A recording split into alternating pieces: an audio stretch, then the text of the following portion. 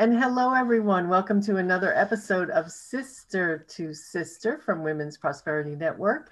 I'm Trish Carr, and it is my pleasure to welcome you here to the show. You know, Sister to Sister is all about just simply sharing real life experiences from women of color who have experienced racism in their day to day life. The idea is to, take away all of the conversation around systemic racism, white privilege, where it exists, when it exists, and just hear from people. Because when you hear from people, you hear how it affects and how often it affects. So I'm really happy to have my guest with me today, and she is the amazing Dorothy Mae Ross. And you'll see her background is Porch Talk. And she has a great show. Dorothy Mae, tell everybody about the show while we're at it.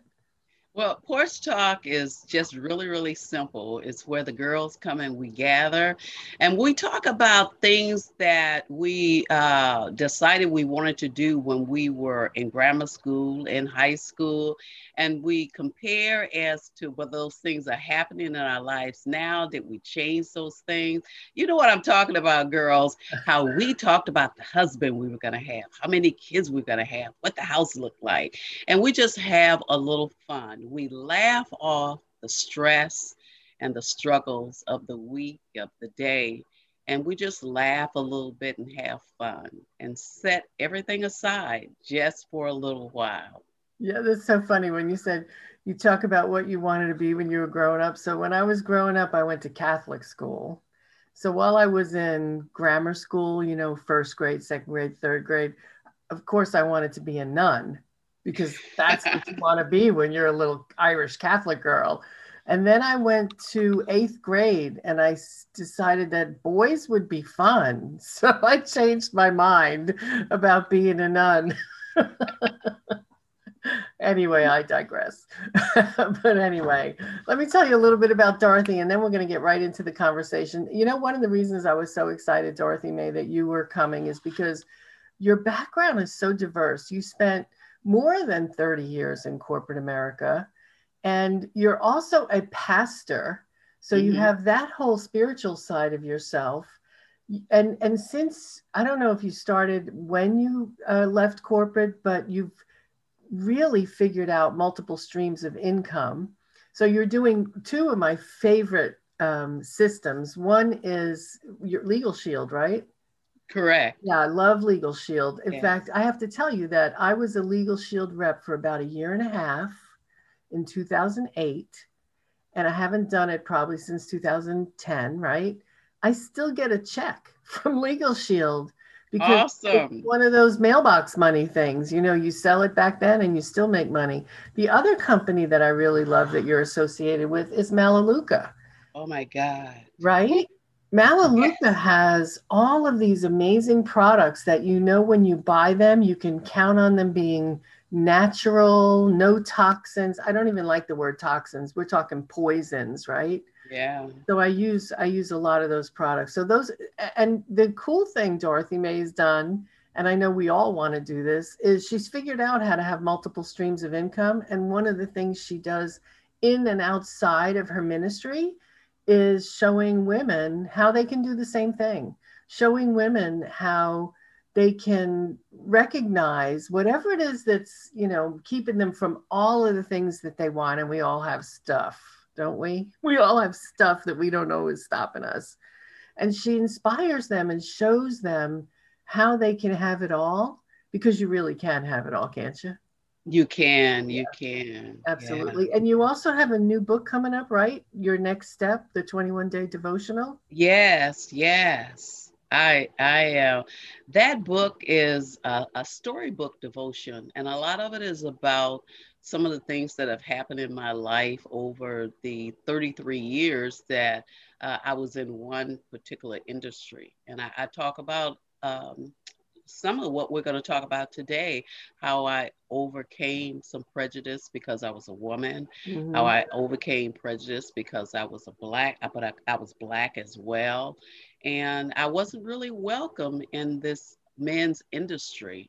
So Yeah. I talk about things that concern other women that are caught in the same space I was. Yeah, and I think about that too. It's like I know what I've experienced because I'm a woman in terms of having to be better than the man next to me, right? But you have a double-edged sword, you're a woman of color and a woman. So you Mm-hmm. have what they say, two strikes, right? So oftentimes when we have these conversations, it's always intertwined. Like I've heard, like I know one of the things you've experienced is being passed over for promotion, and that happens because you're a woman, and it happens because That's you're a person of color. right. Yeah. So let's get into it a little bit and share a little bit about that and what that's like and what happened there for you. I as I began to go through the painting industry and positions became available, I was always told that I wasn't ready for those positions. Mm. But what I found out is that uh, they were sending me people to train, men to train. And then the very positions that I wanted, those were the positions that they would put these people into. So, and how it started was one of our supervisors quit. And I convinced the district manager to let me have the store without salary and without the title and show him that I could actually turn the store around. There were no I was the only female working for this company in Illinois. So when I took the company over, it was like in April. The store was at 0.4%. We had to do 12% budget every year. We had had two store managers and neither one had done it. So I looked out of the box. I sold paint to house to residential homeowners. I went into the industrial area and started looking around. And by the end of the year, I had done 25% above budget from April to December. Wow. I had hired a part-time young man. He was 16 years old. I hired him, Sam, I'll never forget it. And I trained him to become my assistant, even though I was the assistant, but I trained him to be the assistant. I started playing the role of a manager and he'd be saying, Dorothy, go out there, get that money, get that money. He'd tell me every day. So I would stay in the store and I would go out 3 days a week as a sales rep, even though that wasn't my job, because I couldn't get the men to help me. They would not help me. And even though we had sales reps all over Illinois, every time I called them, nobody ever showed. So I did it myself, me and Sam. And I can say today, from that training, they took him away from me the following year. 3 months before the end of the year, I was at budget and they took him and put him into another store. So that meant I couldn't get out of the store to bring in new sales. Right. So of course, that particular year, I didn't make budget at all. Then I found out that the sales reps that I were calling that said that they could help me, when I asked them about the customers I was sending them to, they would say, well, nothing's really happening. But when I would go to the budget meeting the following year, I would always find out that they had taken that customer, given them to another store that they worked out of. And one particular customer, I missed budget by $384. And when I went to the budget meeting, I found out that the customer that I had sent this rep out to had made $50,000 for the store that he took my customer to. So I got past all of that. I got past that, how the people would throw the money on the counter. They didn't want me to touch their hands and things like that. But Wait. Don't go over. Don't slow that down. slow it So down. people would come into the store and give you money, but they didn't want to be touched by your hand because you're a Black Correct. woman. Yeah. I went into a brand new store and it was in the Lithuanian community. I knew before I went that Blacks were not allowed on Western Avenue. That's where they opened up the brand new store. We all knew that. We couldn't go to Western and we couldn't pass Western. Otherwise, we would have some problems. I forgot about that. I was so excited about the promotion and everything. I forgot about it. But I remember later that the corporate bosses that came in to make sure that our transition into the new store was good would always say, Dorothy, if you go, I can't help you. If you go over there, I can't help you. But I couldn't figure out what the heck are they talking about? You know, I didn't know. Yeah. But once I got into the store, I started selling paint, and they would just throw the money on the counter. And then if they had any change, they would tell me, put it on the counter. I don't want you to touch my hand. But I had a store manager that I was getting ready to quit. I was actually getting ready to quit the job. And one of the guys was really belligerent. And he walked out and he said to the whole store, if you guys have a problem with Dorothy servicing you and working with you, then I can tell you now, you need to find another store to go to. And he said that to the customers? He said this to the customers. Where'd it go? Now, he was white. He was a German, big German. It's gotta come from a white person. Yeah, and this is what he said. And the one guy that gave me the hardest time ended up being my best customer years later. Years later. Yeah. So, but what really made me stand up was that my son had gotten a job past Western Avenue after school. His car stopped on him, and I got a phone call at the store, and there was a guy on the phone that said, hey, you need to come get your son because there's some white boys and men after him. So I got in my car, I drove to the store, I got out. There were some white people outside. I got out of the car, I looked around, I went into the store, and I told him, come get into the car, okay? In the meantime, I had me a big bat, okay? Because it's one thing for you to bother me, but when you touch my children, that's something different.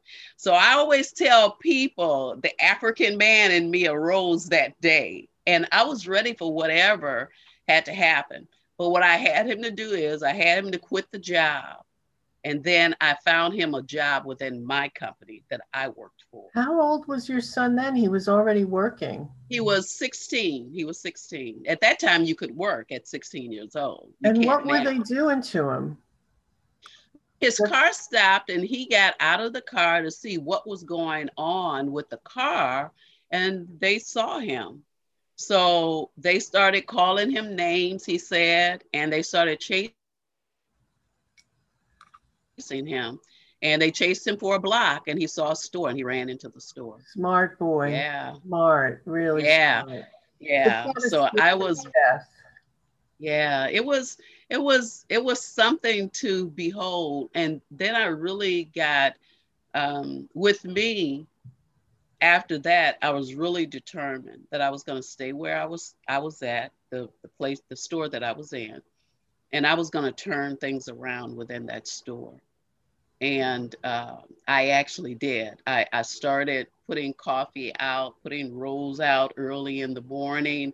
I had tables and chairs set out where after a while, a lot of the white older women would come into the store, and they would drink their coffee, eat their rolls, go through the wallpaper books and stuff. We would talk or what have you. And I actually started my first outside company there. I started painting and hanging wallpaper for some of the older women that were in the area. Was this still in the Lithuanian neighborhood? This was still in the Lithuanian neighborhood. So yes. Isn't it interesting that once people gave you a chance, once someone white like them that they could relate to stood up and said, hey, if you got a problem with this woman, you got to come through me. They changed their attitude and slowly embraced you in the community. To me, that really highlights the whole idea of when you see something, say something. Yeah, absolutely. My boss hired when we first started the store. He was taking applications for a job. I remember the door being locked, and I walked to the door to unlock the door and open it so that this white girl could come in. She almost knocked me down coming into the door, getting it, just moving me out of the way. But what really surprised her is he hired her. And when he came out of the office, he said, I want you to meet your assistant manager that you'll be working under. And you could have bought her for a dime. Yes, yeah. So one of the things that I did when I took the store over is because everybody was gone. When he left, everybody else wanted to leave too. I hired women of various uh, nationalities. Beautiful. So I hired Spanish, I hired Oriental, I had a black girl, I had a white girl. So I had a whole staff of women in each one. So my boss walked in and said, "What the heck? We got the United Nations up in here?" You know? Right. It's great. Until people see themselves, I was reflecting on this yesterday. I don't know why it hit me, but I'm so heartened. I'm so optimistic because there are so many television commercials now with people of color, Asian, Black, Hispanic, Indian, Arab, from everywhere. I really am noticing it more and more. I mean, obviously, I'm noticing it because, it's very close to my heart now. And I was thinking, somebody was telling me the other day that one of the things she told her son when he was young was, besides about how to keep your hands in front of you if you ever get pulled over by the cops, like we all know that story. But she said, you cannot run. A young Black man cannot run. No, no. If you run, people are going to think you're running away from something you stole or you did something wrong, right? And as I was watching yesterday and I saw commercials with men specifically Black men, I was like, this is what has to happen. We have to just be a United Nations. When I walked into your store, I would see the United Nations. So that when I saw those same people on the street, it was nothing unusual. So Correct. I think about you saying you have 3 sons, right? Yeah, And yeah. I also know you have biracial grandchildren as well. I do. Yeah, I do. Yeah. Yeah, So there's yeah. definitely, I mean, things just having an African American son or a Black son. I mean, the things we all love our children and we all worry about our children. But one thing white women and men don't have to worry about is what your son went through at 16 years old, because simply because of the color of his skin. Yeah, it's my youngest son has a black fiance. My middle son has a white wife, and the oldest son has a biracial wife. Yeah. So it's I still have the United Nations. Yeah, that's Yeah, wonderful. That's wonderful. Well, I really appreciate you sharing. One of the things that this has done for me, I have to say individually, having my women friends, and these conversations every week, is I learn every single time. Like I get a deeper understanding of, you know, what it's like to be different. I walk down the street, I'm a white girl.